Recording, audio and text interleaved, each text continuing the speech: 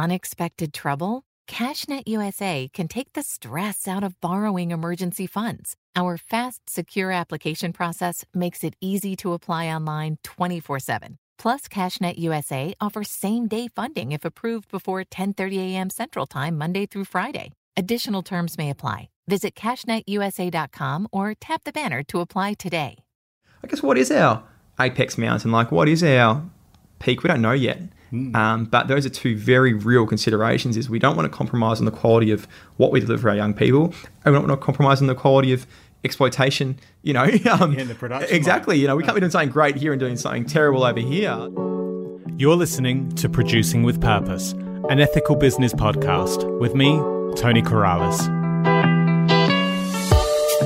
We'll be speaking to some of the greatest CEOs, creatives, founders, and entrepreneurs who have established and managed companies that put ethical practices at the forefront of their mission, all whilst navigating the challenges of the business world.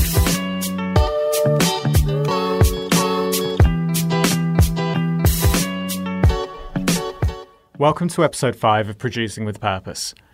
We're only a couple of weeks into January putting this out, and already it's been a crazy year, and I feel like weeks and weeks have passed, not just, a couple of days really. I think part of that is because I took the pretty ambitious goal of putting out an episode every week, and I'm absolutely going to try and stick to it. But I also underestimated how challenging it would be to actually get in touch with people at the beginning of January. And in hindsight, I should have been preparing those guests in November last year to actually have them recorded and ready to go out in January. So I've been a little bit behind in what I planned to do. But luckily, I spoke to some awesome people at the beginning of this month, and we've actually been able to get this and we're on track. But it has been a crazy week. So in this episode, you're going to hear my interview with Nick Pearce, the CEO and co-founder of Homie. But we recorded that on Saturday. Then last night, which was Thursday, I was speaking to James Perrin, who is the sustainability manager of Stone & Wood. And tonight, in just a couple of hours from now, I'm going to be speaking to Jonathan Sarandis, who is the founder and owner of Sable. So it's been a jam-packed week trying to get 3 episodes recorded, obviously all the prep and everything that goes with it. So I'm starting to get a little bit of an understanding of the balance of putting out this podcast and try and not burn myself out in putting out something every week. But I'm also absolutely adamant I'm going to stick to that weekly goal. So we're going strong and we're going with it. Of course, alongside all of that, things are really ramping up and moving ahead with No Skin as we get closer and closer to having a proper launch underway. And as for many people and many businesses, at the beginning of the year, we're really thinking forward and making our plans. For anyone who tuned into the last episode, you would have heard me talking about how some of the costings and some of the timelines and everything required just seems to expand, and how we expand our goals with that. And I still absolutely stand by it, and that's what we're doing.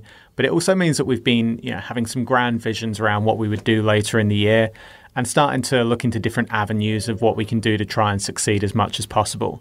One of those things we've been thinking about is actually opening a retail store. So just to give some context into our thinking, No Skin has always been developed to be released originally as an online business, but with all of the stores that are currently for lease around cities because of COVID, there's some pretty attractive rates going there for leasing and for renting properties. And we're starting to think maybe we could do this, and thinking of all the cool things we could do with a store.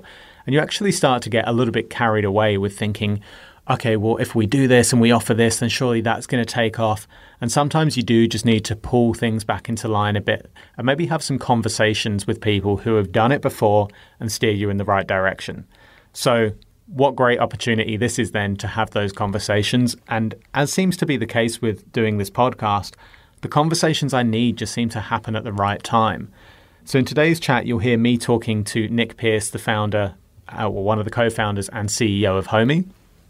And we actually had an extensive conversation, not just in what was recorded, about the ups and downs of owning a physical retail space.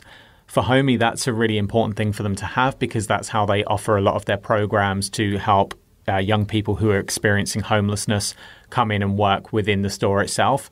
But thinking from the concept of, or the prospect of just having a regular business, does that really serve a purpose? I come from an online and digital marketing background myself, so I really sing the praises of the prospect of an online business. So why am I still getting drawn to the thought of having a brick and mortar store? And I think part of it is probably generational. So for me, growing up where the internet wasn't, prevalent for e-commerce when I was younger, if you wanted to have your own brand, you wanted to have your own store, it was a shop. And it's maybe sometimes hard to detach from the romanticism of actually doing that process and looking to where things are better off and more lucrative for business, or really just give yourself a better chance of succeeding and less risk.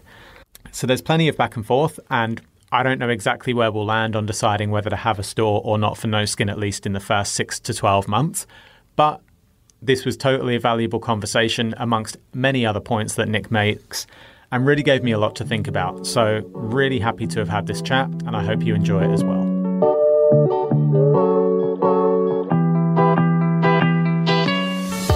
Today, I want to introduce you to the streetwear brand Homie, and here with me today is the co-founder and CEO, Nick Pearce.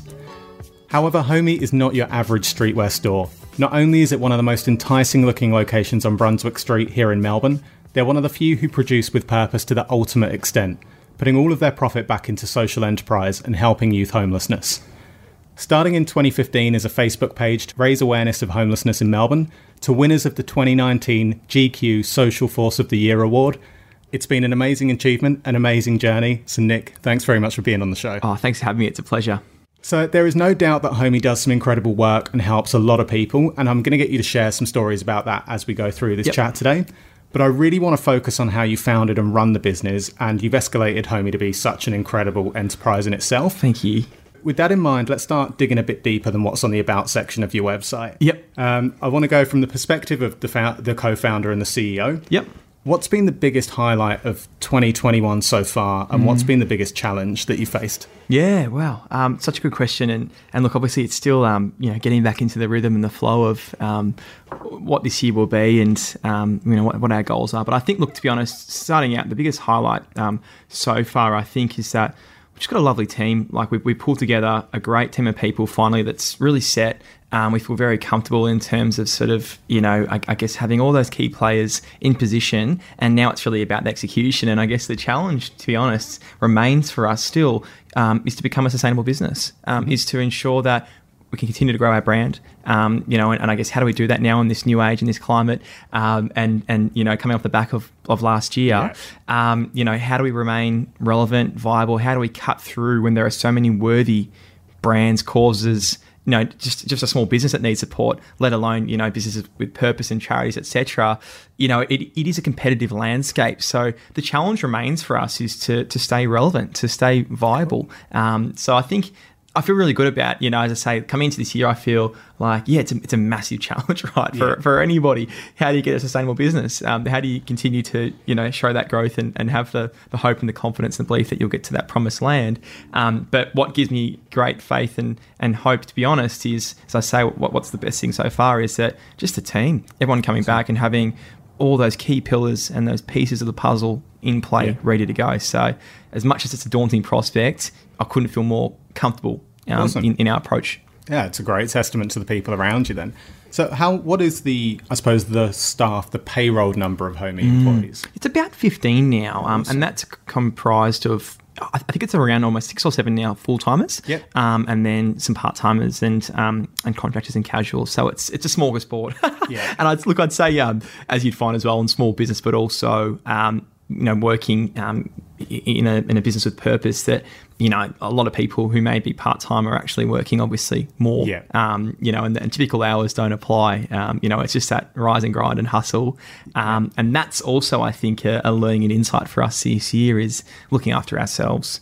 I think that's a key risk for our people, and insight that we found is that burnout, and fatigue and sustainability in the game. It's real, man. And looking after yourself. So, look, we're really fortunate, just good people through and through, which is just, it makes it so nice to come to work. For one, knowing that, okay, we're doing something that means something. And then for two, I'm going to be doing it with great people. So, so it's grown a lot, right? From a couple of mates, just having a crack. It's generally a lot bigger than us now. And it's lovely to feel like the weight of the world isn't on your shoulders, that it's a shared purpose. And I think we view ourselves now, co-founders, just custodians, like it's legacy. It's about making sure that it may not be, forever thing. I mean, hopefully I feel like I'll be involved for a fair bit more time, to be honest. But I'd love to be able to sort of at one point in time, be over the road from the store or stores and walk past and know that I played a part in that, but knowing that it wasn't just me. There's been it's in so safe many hands. Yeah, exactly. Yeah, for sure. So who was the first person you hired for Homie who was a back office member of staff? Yep. But it was like, right, we've got some good expertise between us as the co-founders, but we really need this person. Yeah, great question. So we started out like working on the shop floor, and having very limited experience. And that was at that point in time sort of Marcus and myself. And then we actually had a couple of other people who now, so Ellen is now our impact manager and managing an enormous portfolio, but was our first store manager. And then another mate of ours, Darcy, who's recently actually moved into state, who all of our people that essentially have come from being early days sort of founding members of the cause, who've then grown into these roles, right? Like, my title is CEO, but, essentially I was sort of, working on the shop floor to start with, trying to just, work out how to run a retail shop and then also order stock and all that kind of stuff. So our first hire, beyond kind of, that immediate network of sort of 4 who were kind of just juggling and learning and growing together. And as an insight, Darcy was making coffees and he actually became our, one of our program leaders as well, working hands-on with our young people. So it's just very funny how it evolves over time and intuition takes you to places. But our first sort of strategic hire, I think, and I'm racking my brain a little bit because it feels like a lifetime ago. Yeah. But outside of that sort of coresome foursome was we had I guess to be honest, that the next piece of the puzzle was I think it was actually a contract that we brought in for philanthropy and grant writing, right? Being a not-for-profit, because that duality of trying to continue to grow a business but also have impact. Yeah. And we probably went down that line of, because we had really high touch programs, trying to get support for that while still trying to bolster and grow a business. So that was actually something that we're lucky to be able to play in and to date still dabble in that space. But certainly the core focus is to become a sustainable business. But to be honest, that was a strategic decision to buy ourselves some more time, to give ourselves a longer runway, right? Yeah. While the plane is taking off and you're building it still. So that was a strategic hire as a time buyer, for sure. So you think it's been... Well, I suppose it will have been a big help, but it was a must-have, I suppose, along the way in what you were setting up, that you're obviously operating and you're able to bring in funds from what you're selling and the product you're selling. And we'll talk a little bit about the journey up to that point. Definitely. But there's also got to be that external startup funding, which in your case could actually be acquired through grants and through the sort of not-for-profit status that you have. Absolutely, yeah. So I think we're just very fortunate to be able to play in both those worlds, right? And as I say, like, it was a time buyer and still is to some extent, right? Is that, we wouldn't, one wouldn't exist without the other, you know, in terms of we wouldn't have the popularity of our brand without having, I guess, the, the purpose behind it and sort of that tangibility of the impact that comes through a sales. So, they do sort of certainly, coexist and support one another. So that was one, technique. And then look, the other thing was really, I guess, given that we opened a clothing store, like a shop, and as we discussed, it was almost sort of all these unforeseen outgoings and, and, you look at the end of the month and you think, and I remember actually Marcus said to me very vividly, because he'd worked in retail, and I was so, starry-eyed. He's like, mate, I don't think you understand how much you have to do or how many the minutiae behind all this to get a shop running.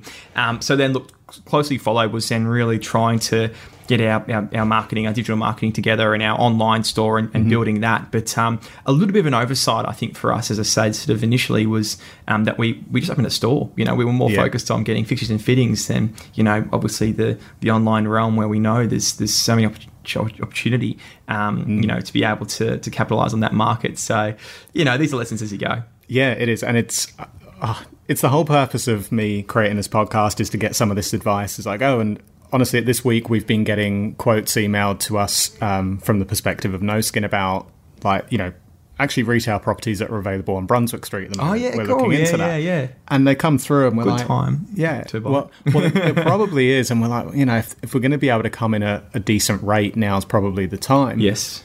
And we see some of the prices and we're like, wow, it's actually lower than you'd expect. You only need to sell X product to justify your rent. Yes. But again, we are not from the sort of brick and mortar retail space, and then other people are like, yeah, but have you thought about this and that? And it all suddenly starts to compound. It adds up, absolutely. And as I said as well, like, and we were talking, prior to starting this podcast, was that our store is there's almost 3 different purposes behind it now. Certainly, it's a sales channel, but it's not our number one focus. Like, it is really shifting towards that e-com space, and it's pleasing to see that that's that growth because, initially we were like almost an 80-20. Bricks and mortar store and then online store contribution, which is very unconventional, right? Unless you're an enormous global brand that has, hundreds or thousands of stores. And we've really shifted that dial, and it's almost probably now it's like a 60-40 in advantage of the online store, which is really pleasing for us, whilst maintaining still that sales base that we had with the bricks and mortar store. So that's one purpose, but certainly it's a massive marketing tool, right? Bang on that corner of sort of Brunswick and Johnson Street, prime location. And we want to leverage that more. To be perfectly honest with you, I think there are a lot of people who still don't know what we are or what it is. So we're really wanting to this year kind of make it known it's a destination to visit and for X, Y, Z. But fundamentally, the space is actually it's a supportive environment. It's an empathetic, employment space for the young people involved in our programs. That is its sole purpose. When we distill it down, is to create that space, that safe environment. To be able to instill the confidence in that young person to go out into the big bad world and feel comfortable in their own skin, that they're competent, but also just their self-confidence and worth. So it's nice to perspective, right? Like it's not just for us a sales channel now, but certainly it was when we first started. Yeah, awesome. Do you think there's an opportunity in the future that where you use the store now, and as you say, it's always got to come back to the fact that you've got that store as it's a social enterprise. It's somewhere where people can gain that experience. It's what's at the core of your reason for existing, really. So that's a difference that you'll have from your standard retail brand. Yeah. But as the online space is just going to grow and grow, and hopefully, fingers crossed. It will. It's got it.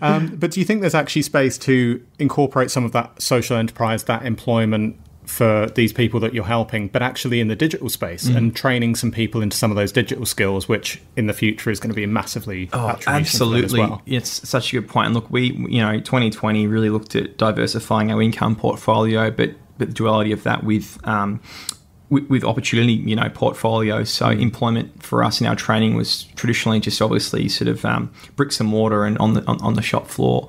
But certainly, we've launched also a creative arm to our business, Homie Creative. We're offering sort of, I guess, a bit of a full service agency sort of type of video production, photography, modelling, etc. And as an insight, having our young people as models, in our programs, which is really cool. Obviously, with their consent and everything else, but being able to offer them as an opportunity for another brand to be able to sort of have some higher purpose as well.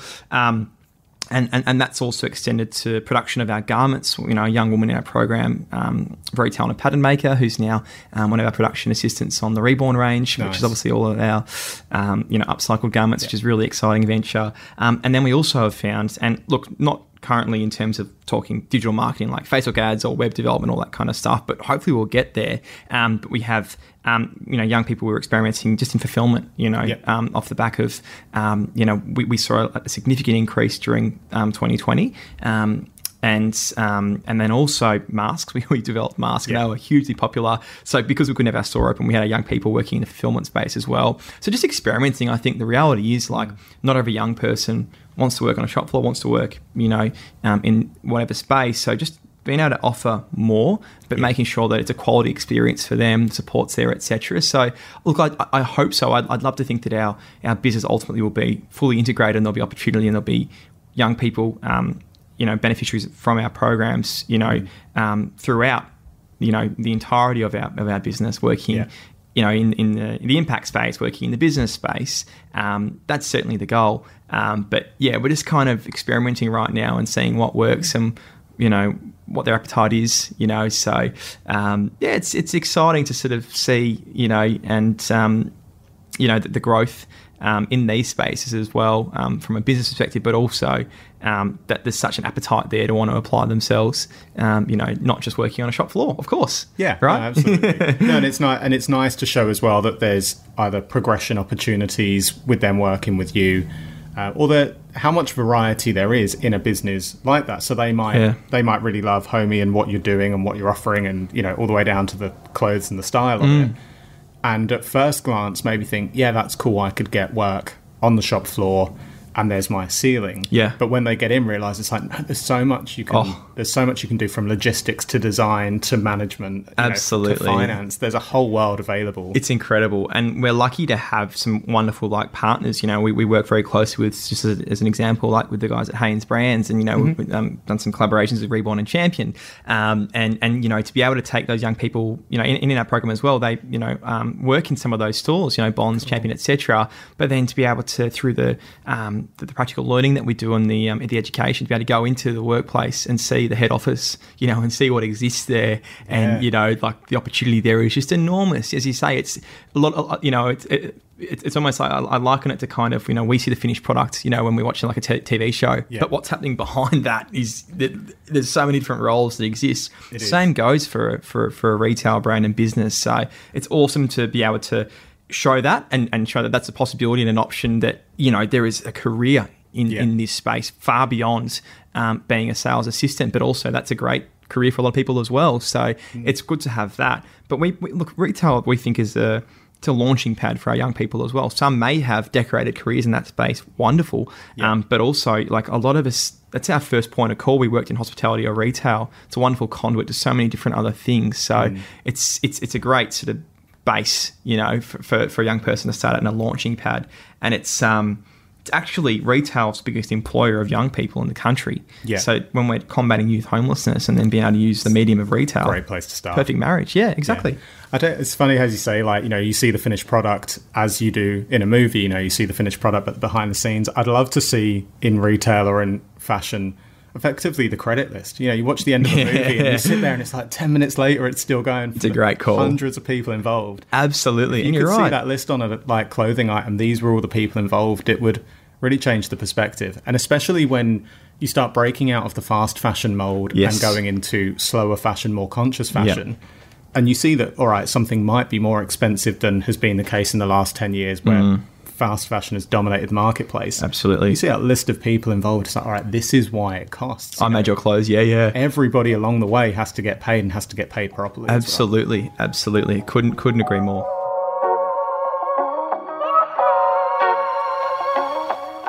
Just taking a quick break here to say thanks again for listening. Hope you're enjoying what you're hearing today.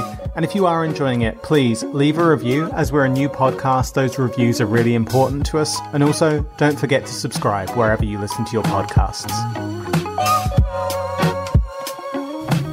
We'll talk a little bit about the journey. I mean, we've already launched straight into a lot of the day-to-day. Yes. But just to give a bit of context for the listeners, you started this off as a Facebook page in 2015, I believe, to bring awareness to homelessness. At that stage, why a Facebook page? What was the thinking behind that? Yeah, look, I think for us it was, we had started to have some conversations with people that were living rough on the streets in Melbourne, and to be honest, it was looking at that example of sort of humans in New York and wanting to emulate something like that, right? Saw how popular it was, and I think I'm a big believer that a lot of new ideas are adaptations of old ones, and refinements and amendments. So we just saw an opportunity. We thought this is a wonderful formula that they've created there, and it's so engaging and it's powerful and it's storytelling. So look, we were really careful and strategic about ensuring that this was stories in their own words with their consent, completely, I guess. Pure in the sense that we hadn't sort of tainted it in any way, shape or form, to ultimately try and dispel those preconceived notions towards homelessness. Yeah. So it was a huge awareness raising activity, and it was amazing how far reaching it became. Cool. So that was the intent, was really, okay, well, there's a formula here that works. Humans in New York is so popular and it's powerful, but let's profile a specific group of people that we feel, maybe need to be further given that platform to be able to express themselves and tell their story, because there's a huge injustice there and such a stigma and a preconceived sort of notion and stereotype towards these people that was just so uninformed and uneducated and we just we got pissed off, to be honest. We were like, it just sucks that the misrepresentation is or the stereotype is this when it's actually this. So that's what really fueled the page, to be honest. Was a bit of anger, that's where a lot of the good ideas. It's the passion that gets things across the line, and that kind of ties into what I was going to say is, if you start a Facebook page, and be it that you're starting a Facebook page for your brand or for your message you want to convey for your not-for-profit or just for anything you're passionate about, it's a bit of a grind getting that up and running. And, those first bits of time where you're posting and, you're generating content. Yeah. Much like a podcast, you're slogging away with the hours. Yeah. And then you're like, 1 like, 2 likes. Yeah. That's it. So how was the growth of that Facebook page? Was it quite organic? Was there a strategy behind that? How did that go from 1 or 2 likes? I'll tell you a secret. Yeah. So I think this works really well, but it's quite labor intensive. And this works for if you're creating a brand, Instagram, whatever. Obviously, you're going to get the immediate support from your family and friends, right? Yeah. So that was massive. But what we actually did to try and get some momentum early days for both of our Facebook page and our Instagram page was, we asked, initially we started with our own profiles, and we just clicked every single person that we had friends on Facebook. So, maybe a minimum of like 500, but that could be upwards to 1,000. When you say friend, I mean, I don't know how close they are. Some of them, right? But so you do that, and that referee of someone that they know or is really powerful, and there's that trust that's already built. So then what we did was we got our close mates and said, do you mind if we log into your Facebook? I'm not going to send any stupid messages or write a silly status. I'm just going to invite your friends to my page. And that actually was a really powerful tool because, from the outset, you'd already have minimum 500 people liking your page.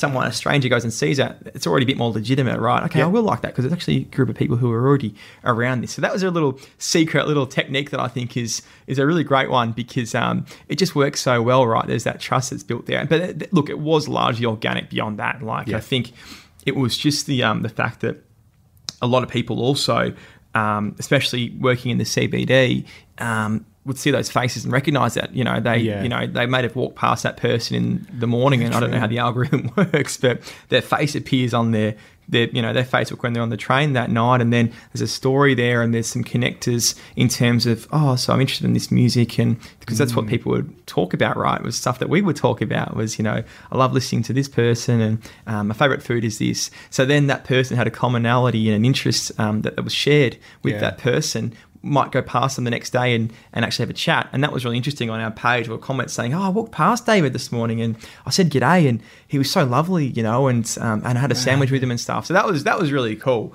But actually ultimately, we were seeing stories get out to and people sharing and liking from America, and it got international. I think at its peak it was reaching 500,000 people, these stories. Wow. which was really powerful. Huge, I wish our brand was doing that. But it just goes to show, right? I think we all love stories. And the fact that they were in their own words, and it was just raw. And I think the best thing was that it did challenge the stereotype. It made them human, which they are. And that was probably its biggest accomplishment. Yeah, awesome. Yeah, so much I'd love to dig into even just on that. And but I think it's actually interesting because a piece of advice I had recently, and I think it's a little bit strange for me as well, is coming from the UK and then coming to Melbourne, you sometimes lose perspective of how big a market or a demographic is, or just a population. Yes. And as you say there, it is very tangible because it is the people who are walking past them on the street. And that actually, even now, that resonates even more. I'm like, okay, I can see how powerful that can be when you recognise these people. And let's be honest, sometimes, if you live in an area and you do frequently see somebody who's on the street, you do wonder a bit more about them, but you don't necessarily feel comfortable to engage and have the conversation. But this is tearing down that wall and allowing you to do it. Absolutely. So I can see how people organically just got around that. And going back to what I was saying about the size of a market or a population is you can do that just within Melbourne because you can still reach thousands and thousands of people. There are thousands, tens of thousands in the CBD every day. Exactly. It doesn't need to go broader than that to get traction. Look, Melbourne is, nothing's perfect and nowhere, but there are a lot of good people around. Yeah. And also I think Melbourne carries a lot of weight. When you travel interstate, maybe not Sydney, but also internationally. Like Melbourne is a cool destination. Yeah. And it's known and it's got a reputation. And that's what's also wonderful to launch a brand here, albeit if it's for charity or if it's a clothing brand or whatever. But there's currency and there's coolness to Melbourne. So you're already a winner if you can start something in here because, it cuts through. Yeah. It really does. Life in the 2020s is different. There's more masks. Hey guys, what's up? Welcome back to my channel. Few different options for DIY at-home masks. Less plane travel. More fires, more smoke, more coastal erosion. Over the years, we've seen, of course, the sand does come and go. But again, I've never seen it like this before, not in my lifetime. Not enough water in some places and too much in others. A woman's been rescued from a tree and a train derailed as parts of the state continue to be battered by wild What's weather. a person to do in a world with an already changed climate? Did I say already changed? Yeah, and on track for much more change. Shifting baseline syndrome, a phenomenon of lowered expectations in which each generation regards a progressively poorer natural world as normal. In fact, the only thing we know for certain about the future is that our already weird present is just the beginning. We are through the looking glass. The shows in the Climactic Collective are your guide, created by fellow travelers. Each show is independently owned and controlled by its hosts, all engaged with the climate crisis, but without feeling the need to constantly explain the greenhouse effect. Greenhouse gases are a bit like a doona. So check out climactic.fm and our flagship podcast, Climactic, to get involved and engaged with the climate crisis. Because these are climactic times, and everything has changed. The Climactic Collective. Okay, so let's talk a bit about the management of the business. So usually on this podcast, we would actually speak to for-profit businesses, but I think Homie is just such a great bridge between a not-for-profit and a for-profit, because you're essentially operating as just a standard retail brand from, I suppose, the back office and the revenue side of it. For sure. So you're using the store to create the opportunity, but you're managing the store as a for-profit entity in itself.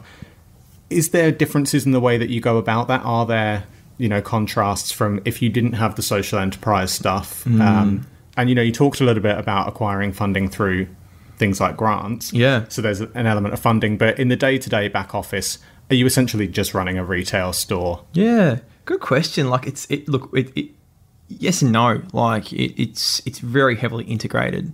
And it is a hybrid model. Obviously it's quite unique. There's not many that exist that sort of have that commercial element, but also, I guess, are embedded with purpose, right? Like we're a business with purpose, but a purpose-led business. Like, in a way we kind of, unlike, sort of, I guess, brands that have, sort of now more recently integrated CSR, etc. Like that's been us from our essence, and like that is fundamentally underpinned. Like our constitution stipulates that all profits must be reinvested, into social impact programs and serving the community. I guess our area is poverty destitution, and we've chosen homelessness. So, that's, I guess, one element which is nice because, it certainly is quite grounding, right? When there's sort of the whole, hustle and bustle and, anxiety and everything else, to bring it back to, like ultimately there's a reason. And exactly. And you can go to bed at night and just, it makes it a bit easier, I think. I classify myself, I talk like my role, like a professional problem solver. So like ultimately, yes, like that is our absolute objective. It's chicken or egg almost in a way. Is like, fundamentally it's about, we want to have as many opportunities as possible for young people. And why? Because youth homelessness is the most represented group of people experiencing homelessness, trying to break the cycle of homelessness through, I guess, opportunity young people to ensure that it doesn't become a chronic issue and there are people living rough, etc.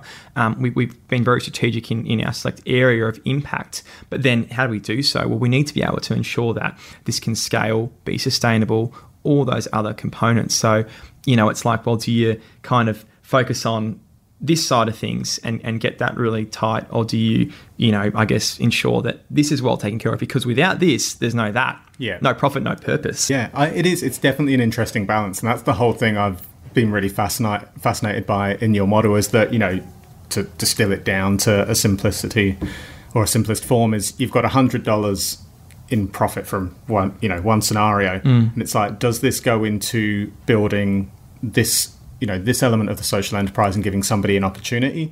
Or does it go into growing the brand, which in turn will put $200 into that box? And it's like, where do you pull those strings? It's a tough balance. Look, it is. And I think it's about playing the long game now, really. Yeah. Because we don't want to be a fad, right? Like, it'll still be, if it all went tits up, worst case scenario, we've still been able to do something. When we've had over 30 graduates come through our program who are all working part-time, full-time roles, who are living in their own independent living situation. Nice. That is I'm not going to say life-changing, but it's a profound impact, for someone. And that's what we're really proud of, right? Is it's a quality experience, an opportunity that we provided, and it's better to do it something for someone than trying to do everything for everyone. No, but that's great. We are at a point now where it is really about ensuring longevity and legacy, and creating a business that can withstand the elements. Withstand 2020. Exactly. If you can do that, then you can do a fair bit. But it's going to be, for us, it's always going to be a case of bringing our business and our impact up together. Yeah. And not compromising on quality with either of those, right? You're acutely aware that you scale your business to a point of, compromising on the quality of production because purely, how well... Exactly. Probably not a wise decision. With our programs as well, getting them to a point where we can't deliver it's very comprehensive, it's very high touch. If we were to, compromise on the integrity of that, then, the long-term results of that young person's well-being won't be the same. We don't want to be a band-aid solution as well. So I guess what is our apex mountain? What is our peak? We don't know yet. But those are two very real considerations is we don't want to compromise on the quality of what we deliver for our young people.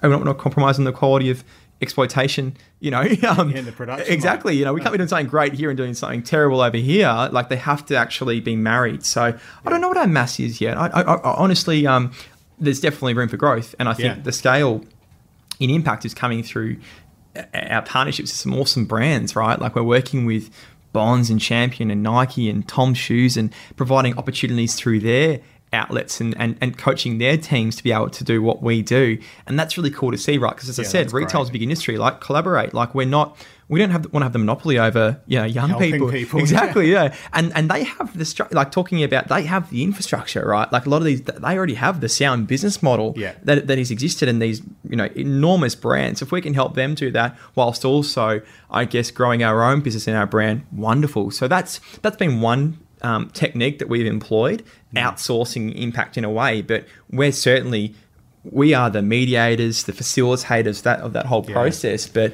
it's awesome. Kills two birds with one stone. Yeah, I really like that concept of outsourcing impact, and really that comes down as well to that's leverage. Yeah, there is so much that you can do with one brand in one place, but if you can effectively create the impact model and outsource that, you're then doing it by a factor of 10, a factor of 20. Exactly. Your leverage comes from that, and that's what you need. And I spoke about two birds with one stone, but what I mean in the sense is more opportunity, more young people that we can provide opportunity to, but ultimately also you can challenge the stigma, you can, the workplace itself. Yeah.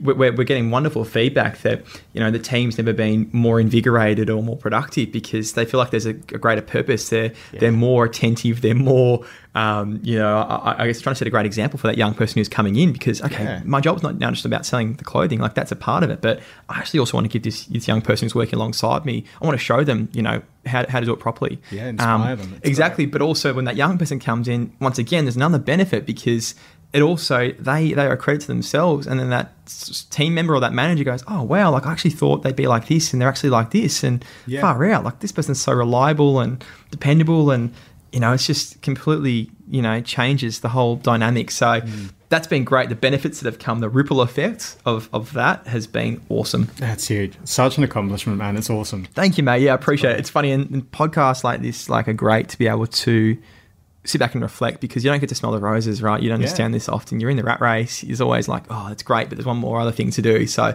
it's nice to get that feedback, but to sit here and actually talk it through helps me to kind of digest and process what we have done. Yeah, that's it. And just, you've got to do that. You've got to step back on what you've achieved. And, you know, especially in your circumstance, it's one thing to step back and look at what you've achieved in growing a brand and, you know, just producing a business is great. But to know that you've had that direct impact, you know, on one person even is, you know, absolutely take that. huge. Like you take that for sure. Right. So, question then, you are the CEO of Homie. How did that come about? How was that decision made? Oh, there's nobody else. No. As I said, I think what I say, I classify myself as a professional problem solver. Like, but what I think what I'm good at is people and relationships. Like, and that's what it all is. Like, you know, it's all been about developing, maintaining relationships and stuff that I've just been lucky to learn through how I was raised. You know, like look people in the eye, shake their hand, say please and thank you. It's not rocket science. I think, you know, my background prior to this was I studied communications at RMIT, so you know, sort of journalism, advertising, and media. So it was good because that helped early days when we were trying to build hyper momentum, and I was kind of the author of the Facebook page. You know, that I had some skills there, and understood the landscape and what we needed to do to get some attention and all that kind of stuff. And then look, it just evolved from you know, certainly like one of the co-founders, Marcus, you know, is the creative director. And how did that come about? Like he just used to doodle and, you know, and had a great, you know, street sense and worked at General Pants and all this kind of stuff, and was just a really talented, you know, creative person, photographer, videographer, all that kind of stuff. But, you know, knew how to design stuff, and he is very, you know, he is the brand, like, you know, in terms of the aesthetic, and I'm kind of the, you know, the back of house kind of, you know, I guess helping the wheels to turn. So look, I think, I was prior to this, you know, my job was I was a manny. I was a you know, male babysitter. And then that taught me a lot as well. You know, a lot of different things that I took from that. And ultimately, I think I was, you know, best person for that role that we had at that point in time, potentially. And I'm not saying that I'm, you know, going to be the best person forever as the CEO of Homie by any means, but you know, I think that's what it's about, is being able to be reflective, being able to just bring the team with you. And I've just learned a lot through it. It's been such a wonderful experience. People I've met, the support that I've garnered, you know, and my networks are just, it's awesome. Like we wouldn't get that otherwise. So, you know, I worked in the shop. And then we decided to take it a bit more seriously and realised we need this, and this, you know, and we didn't have a lot of money. So I was like, I'm willing to be a CEO for not a lot, and still am, you know. But I love it. It's such a great job, and I think your job gets easier and harder over time because the stakes get higher. But as I say, like when we first started this podcast, talking about my people, like my job is to support them. It's great. Like I'm so lucky that, and it becomes less and less each year because there are other people who can do what I have been doing better than me. And my job is just to help them, you know, I guess continue to do that. So it's, it has its perks. Yeah. Oh, I bet it's just a great thing to have become, and to have not, you know, I certainly wouldn't say fallen into. I don't think that's a nice way to ever put it, because it's you've grown into and you've. Oh, thanks, mate. Yeah, I'm a bit of a in a way though. Like, you know, it's funny, like a faux CEO in a way, in the sense that, like, you know, it wasn't like I applied and I was headhunted and I had to go through the ranks and that kind of stuff. Like I'm 27 and that's the role, but it is, you know, that's what it requires. So, you know, I'm not a CEO of a top 100 ASX sort of, you know, big wig in the suit and stuff, but I don't know, like I still think I work just as hard. You know, I've got a willingness to learn. I don't know. It's one of those things. It's a title, right? But it is. It's about what you actually do with the job, whatever the title is. Exactly. The impact's being made, and it's everyone. I've got to say, like, yeah, I am just a small piece of the puzzle. It's the people around me and our team that make it happen. Yeah, that's it. You're there to just bring those guys together. They're the secret sauce. Exactly. Yeah, for sure.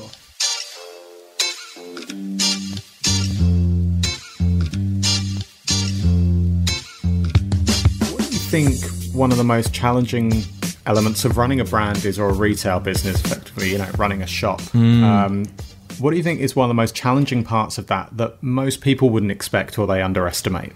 Oh, good question. I think a lot of it is the minutiae and like the customer, like is the weight that you give to that.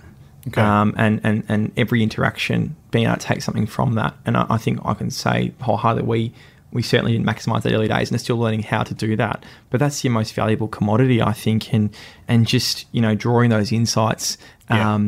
And I remember like getting this feedback from someone being like, you need to ask your customer why they're not shopping with you. And I'm like, well, how the hell am I going to do that? I'm going to stand, someone walks out the store and say, I'm sorry, why didn't you buy something? Absolutely. But like, you actually want to try and find that out, right? Yeah. Like, and I think that's something that, I probably, you know, you sort of just assume that it'll tick over, and you look at the numbers at the end of the day and go, oh, okay, X amount was purchased. But every interaction, there's something that can be taken from that, and the observations that you can pick up, and that's all data to inform, you know, like, because ultimately they're the ones buying it, like you can put it out there. So that's something I think we're continually working on refining in customer engagement and access to the brand and making them feel part of it. I think that's such an important thing, is to bring them along with you. You know, you don't want a one time. How do you have a return customer? How do you build that loyalty and that trust in the brand and that authenticity, etc.? So just really putting your weighting on that, I think that's so critical.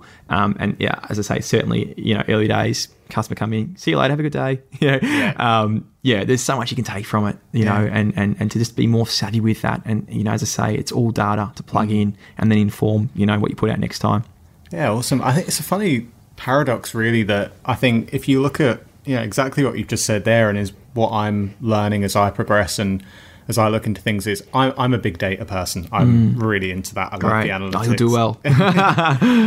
But then that also comes from like the sort of marketing and online world that I come from. Yeah. But then on the other side of it is everybody is saying now as well, and I completely agree with it, that you've got, it's storytelling is huge. Taking people on the journey, getting those brand ambassadors, not speaking to your customers like from, you know, either up on a pedestal or behind a wall kind of thing. You've got to be in there around them. Yeah, walking alongside them in the trenches with them, Exactly. Which is actually quite a strange thing, of like to be doing that and be doing that genuinely and to be authentic about that, whilst also like manipulating the data in the background. It's a fine balance to not fall too heavily on one side and to become, I suppose, a bit too fluffy with the customer side. Absolutely. Neglect the data, or to become too caught up in the data and neglect the customer. So once again, you're right. It's just a balance. But yeah, I think it's just your most valuable commodity. And I think, look, that's something that I really admire about my partner Danny. Again, she's got a very successful gumboot business, Spruik.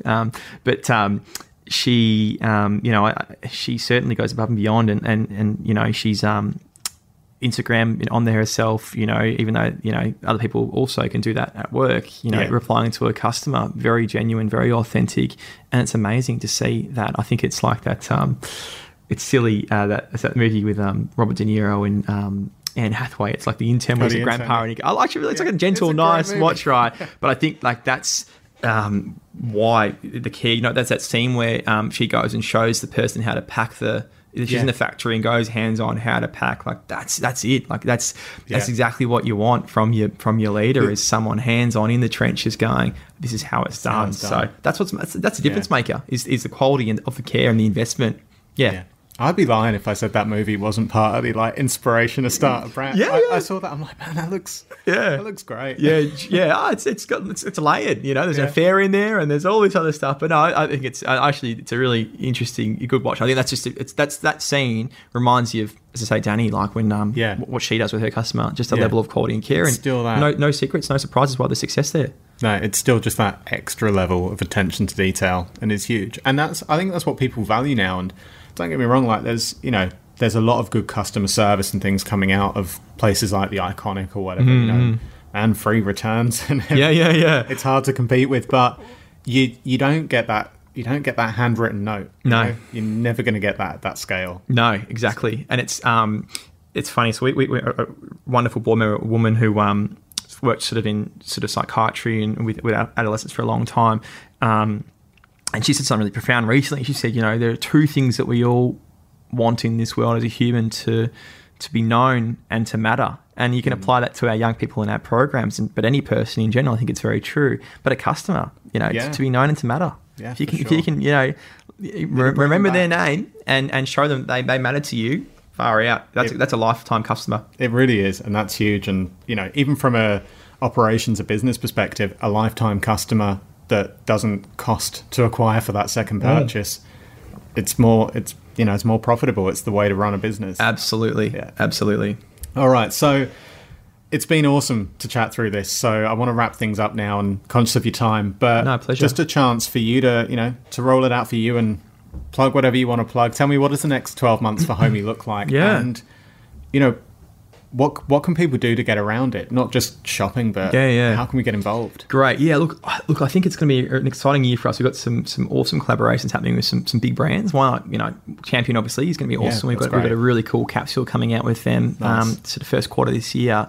And then another brand that I can't reveal, which will be pretty cool for us, a big brand moment again. But it's pretty surreal to be working with these guys. So I guess love people get their eyes out on those. And ultimately, as you say, it's not just about buying our product. Like that is one of the biggest outlets in terms of being able to support us. But I think if you have the opportunity to come into our store, that's really important because you can interact with one of our beneficiaries and.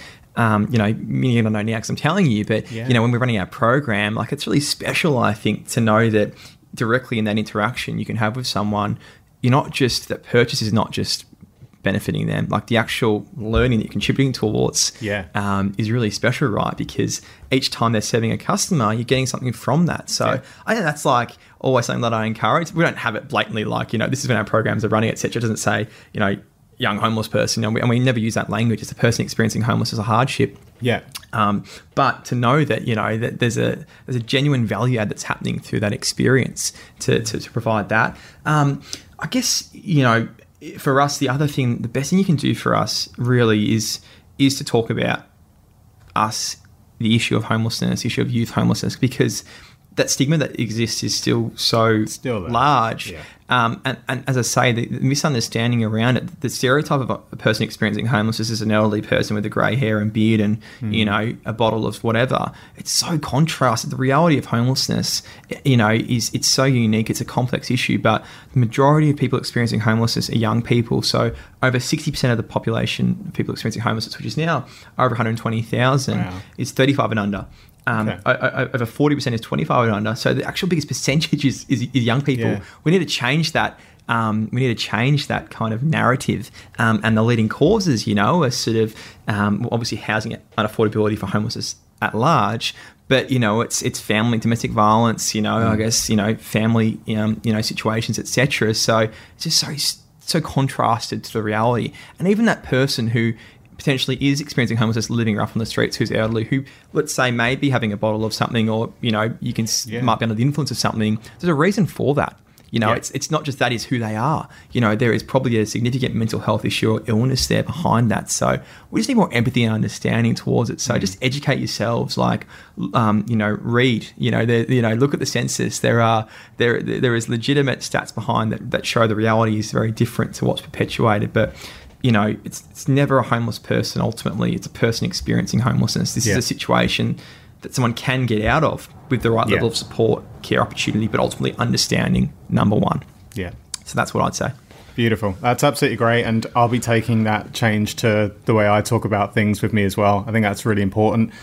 Mate, your passion is unparalleled. Your business is escalating and is an icon for being on Brunswick Street. And thank you. It's I've lived here for 5 years, and I remember the first day I walked down Brunswick Street, I was like drawn to it. I saw it. Awesome. And so to now sit down and have a chat with you, it's been really great. Really appreciate it. Pleasure's all mine. It's been a wonderful morning. Thank you so much, and good luck. I'm really excited to follow your journey. Great. And you, mate. And maybe we'll catch up in 12 months and see where we are. That'd be awesome. Cool. Thanks, Nick. Take care, mate.